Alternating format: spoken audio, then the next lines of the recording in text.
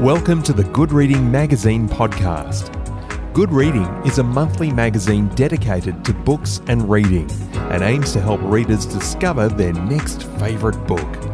You can find out more about the books discussed on today's podcast at goodreadingmagazine.com.au. In the end, it was the birds. When I woke, I had a moment of forgetting, the sweet unknowing between my dreams and consciousness, where I could be anyone. But reality, my own self, lurked just beyond awareness. Like something sinister scratching at the edges, demanding to be admitted, until the revelation, yes, there you are, Joy, the same person as yesterday. And today, the birds punctured the oblivion with such optimism, I knew I'd had enough. They sounded so welcoming of another day, and I begrudged them this. What's worse, even after 30 years here, I couldn't tell you the names of the birds I hear. Daddy would be disappointed. Daddy, with his love for nature, detailed in the battered green notebook that held all the secrets of the universe. They know enough who know how to learn, Joy, he used to say. Well, I'm sorry, Daddy. Somewhere along the way, I've grown incurious. I am every dead thing. I know well, though, the call of the cooing wood pigeon, that soundtrack of hazy Irish summer mornings as a girl. There was a melancholic edge to its song and a stillness to the mornings then. Soft day, thank God. The New Zealand light is brash. It intensifies beauty, but it also highlights darkness. It struck me then, in a removed kind of a way, that I would never again hear the wood pigeon or see a crow.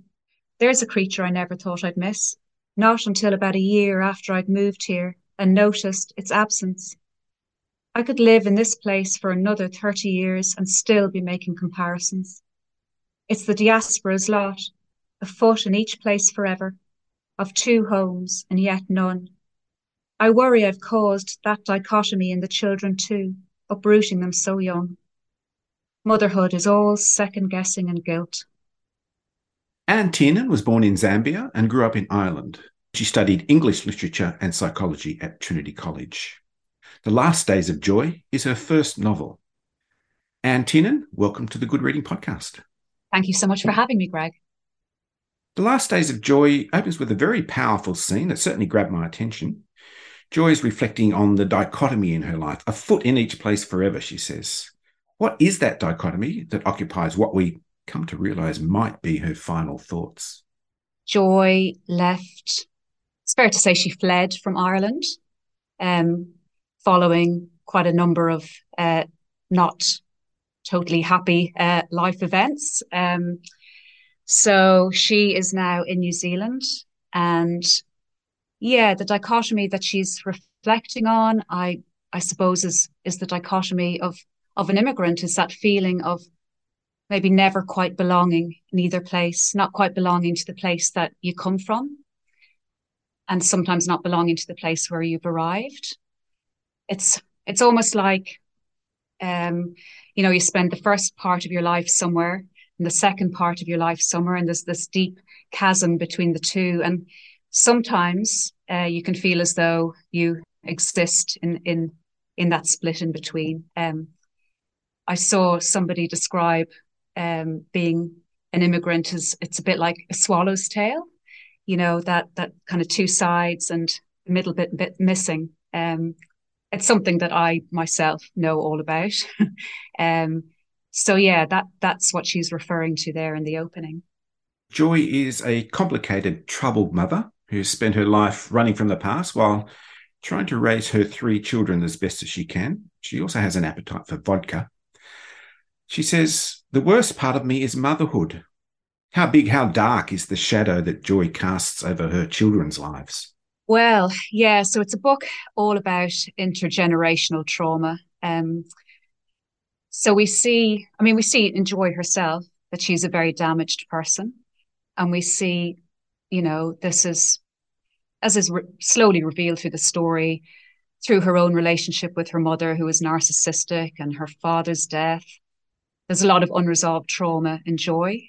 And she, I think trauma is not so much often what happens to you, but it is what happens inside you to these life events. And Joy she's never processed these properly. She's never resolved them properly. And so she's passed this on to her children. They, as you say, kind of lived in the shadow of her. They felt unloved, neglected, ashamed. Yeah, and it's manifested itself quite differently in all of them. But yeah, at its root is, that feeling that their mother didn't love them enough. Let's talk about the children. Conor, Frances, and Sinead.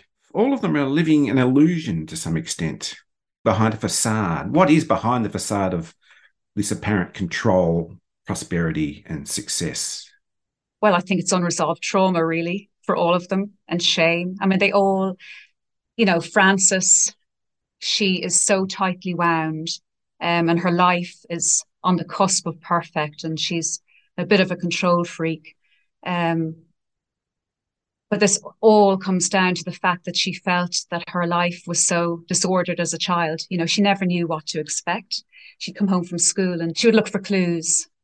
She felt as though her childhood was looking for clues. So if the curtains were open and the milk was in, then it was going to be a good day. But she felt great shame about the state of her mother and the state of her house.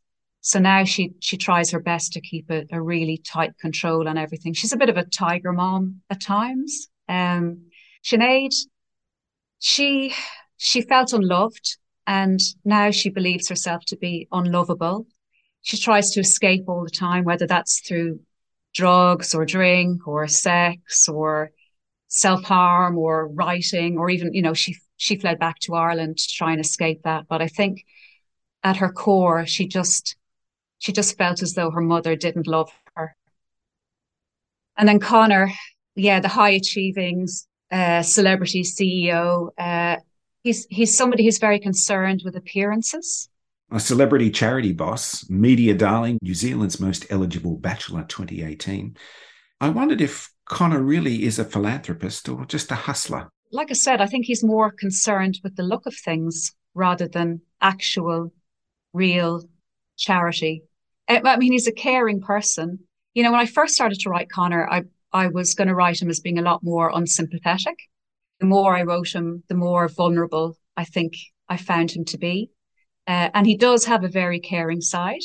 He does love his sisters and his mother, and we do see that he has taken real care of them. But I think his whole philanthropy, it comes from a place of caring more about the look of things rather than anything else. And I think he comes to understand that about himself too. Is it the case that your characters chart their own course, irrespective of the plan that you might have for them as a writer? Yeah, I'm I would say, firstly, I don't like doing much research or much planning. I'm kind of, the whole book started off just as a single image for me. And I procrastinated starting it because I thought, surely, as a writer, you would need a whole novel plotted out and a fully realized cast of characters with backstories.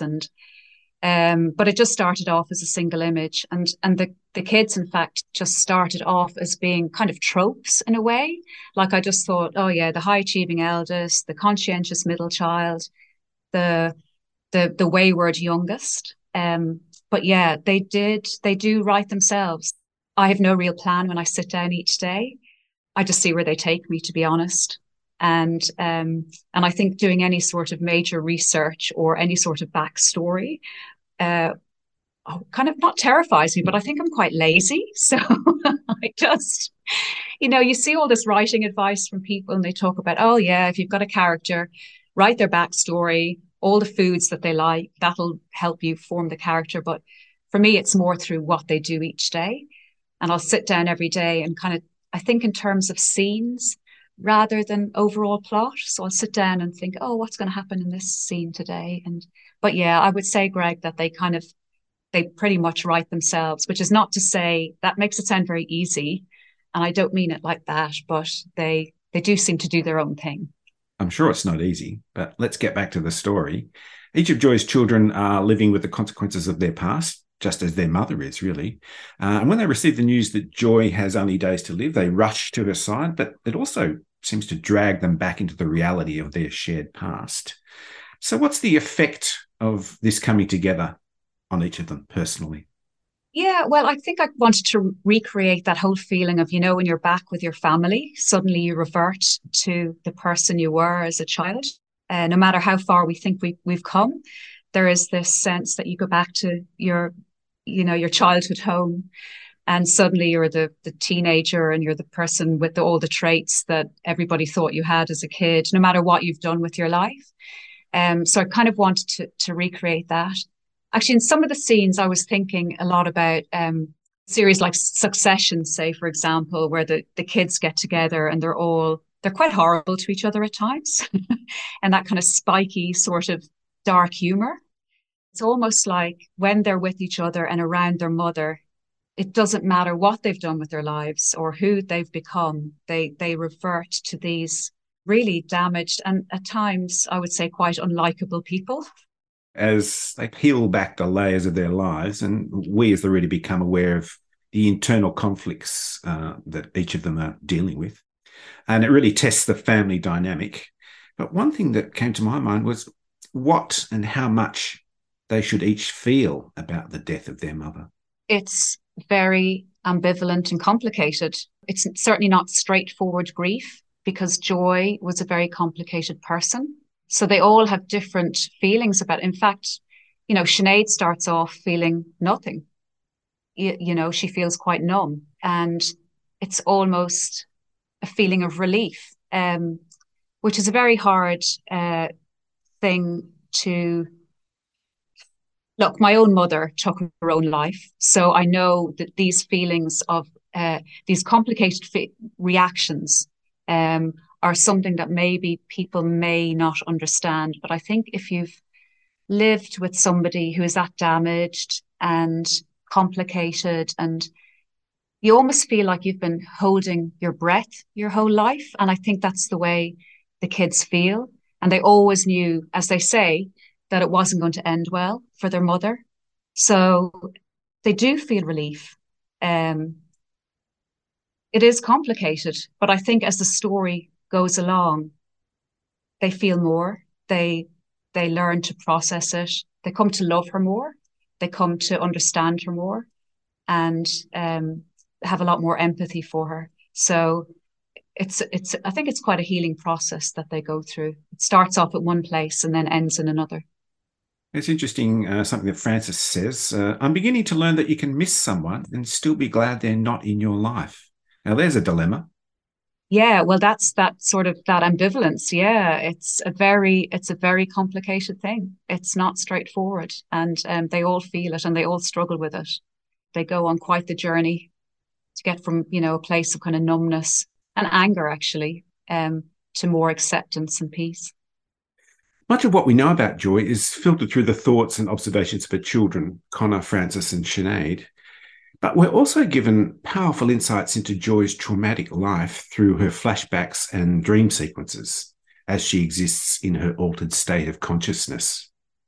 When I initially started to write, I didn't think that I would have Joy's narrative included. I thought that we were just going to see Joy through her children, and which is not always flattering, and just through their memories of her. And then I read a book called Inside Coma, and it was written by two American doctors who work with coma patients. And they were talking about how they believed, from interviewing coma patients who have woken up and spending a lot of time with coma patients, that they're not actually deeply unconscious, but rather they're in an altered state of reality. So I thought that would be quite interesting, just to have Joy experiencing kind of these pivotal flashbacks. And it is very different from the children's narrative. But I thought it'd be interesting to do it like that. And I really enjoyed writing that way because it's a lot looser, and I'm not constrained by reality really. And And Joy's flashbacks are infiltrated very subtly by her surroundings as well. And I thought that would be quite interesting. But it's a bit of a gift for a writer, actually, to be able to write almost kind of stream of consciousness. It's fun. And then it's, even though she goes to some very dark places, it was quite fun to write like that, as opposed to the much more, I guess, factual reality of the children's narratives. Is this book a tragedy, or is there some light at the end of the Tobin family tunnel? There is lightness in it. Like, I tried to put comedy in there as well, like definitely a dark vein of humor.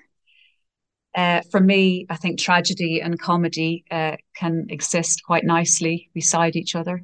Well, I find this with my family and my siblings, that we can certainly look at kind of traumatic life events or things that have happened with the certain mordant sort of humor. And I hope that I've injected that into the book. Is it a tragedy? I wouldn't describe it as a tragedy. I hope nobody thinks it's a tragedy. There are some tragic things, like everyone's life. There's tragic things. But is it overall a tragedy? I hope not. Anne Tiernan, thanks so much for joining me on the Good Reading Podcast. Thank you so much for having me. It's been lovely. I've been talking to Anne Tiernan about her new book, The Last Days of Joy. It's published by Moa Press, and you can find it at goodreadingmagazine.com.au. My name's Greg Dobbs, and thanks for listening. Subscribe to Good Reading print and online magazine at goodreadingmagazine.com.au.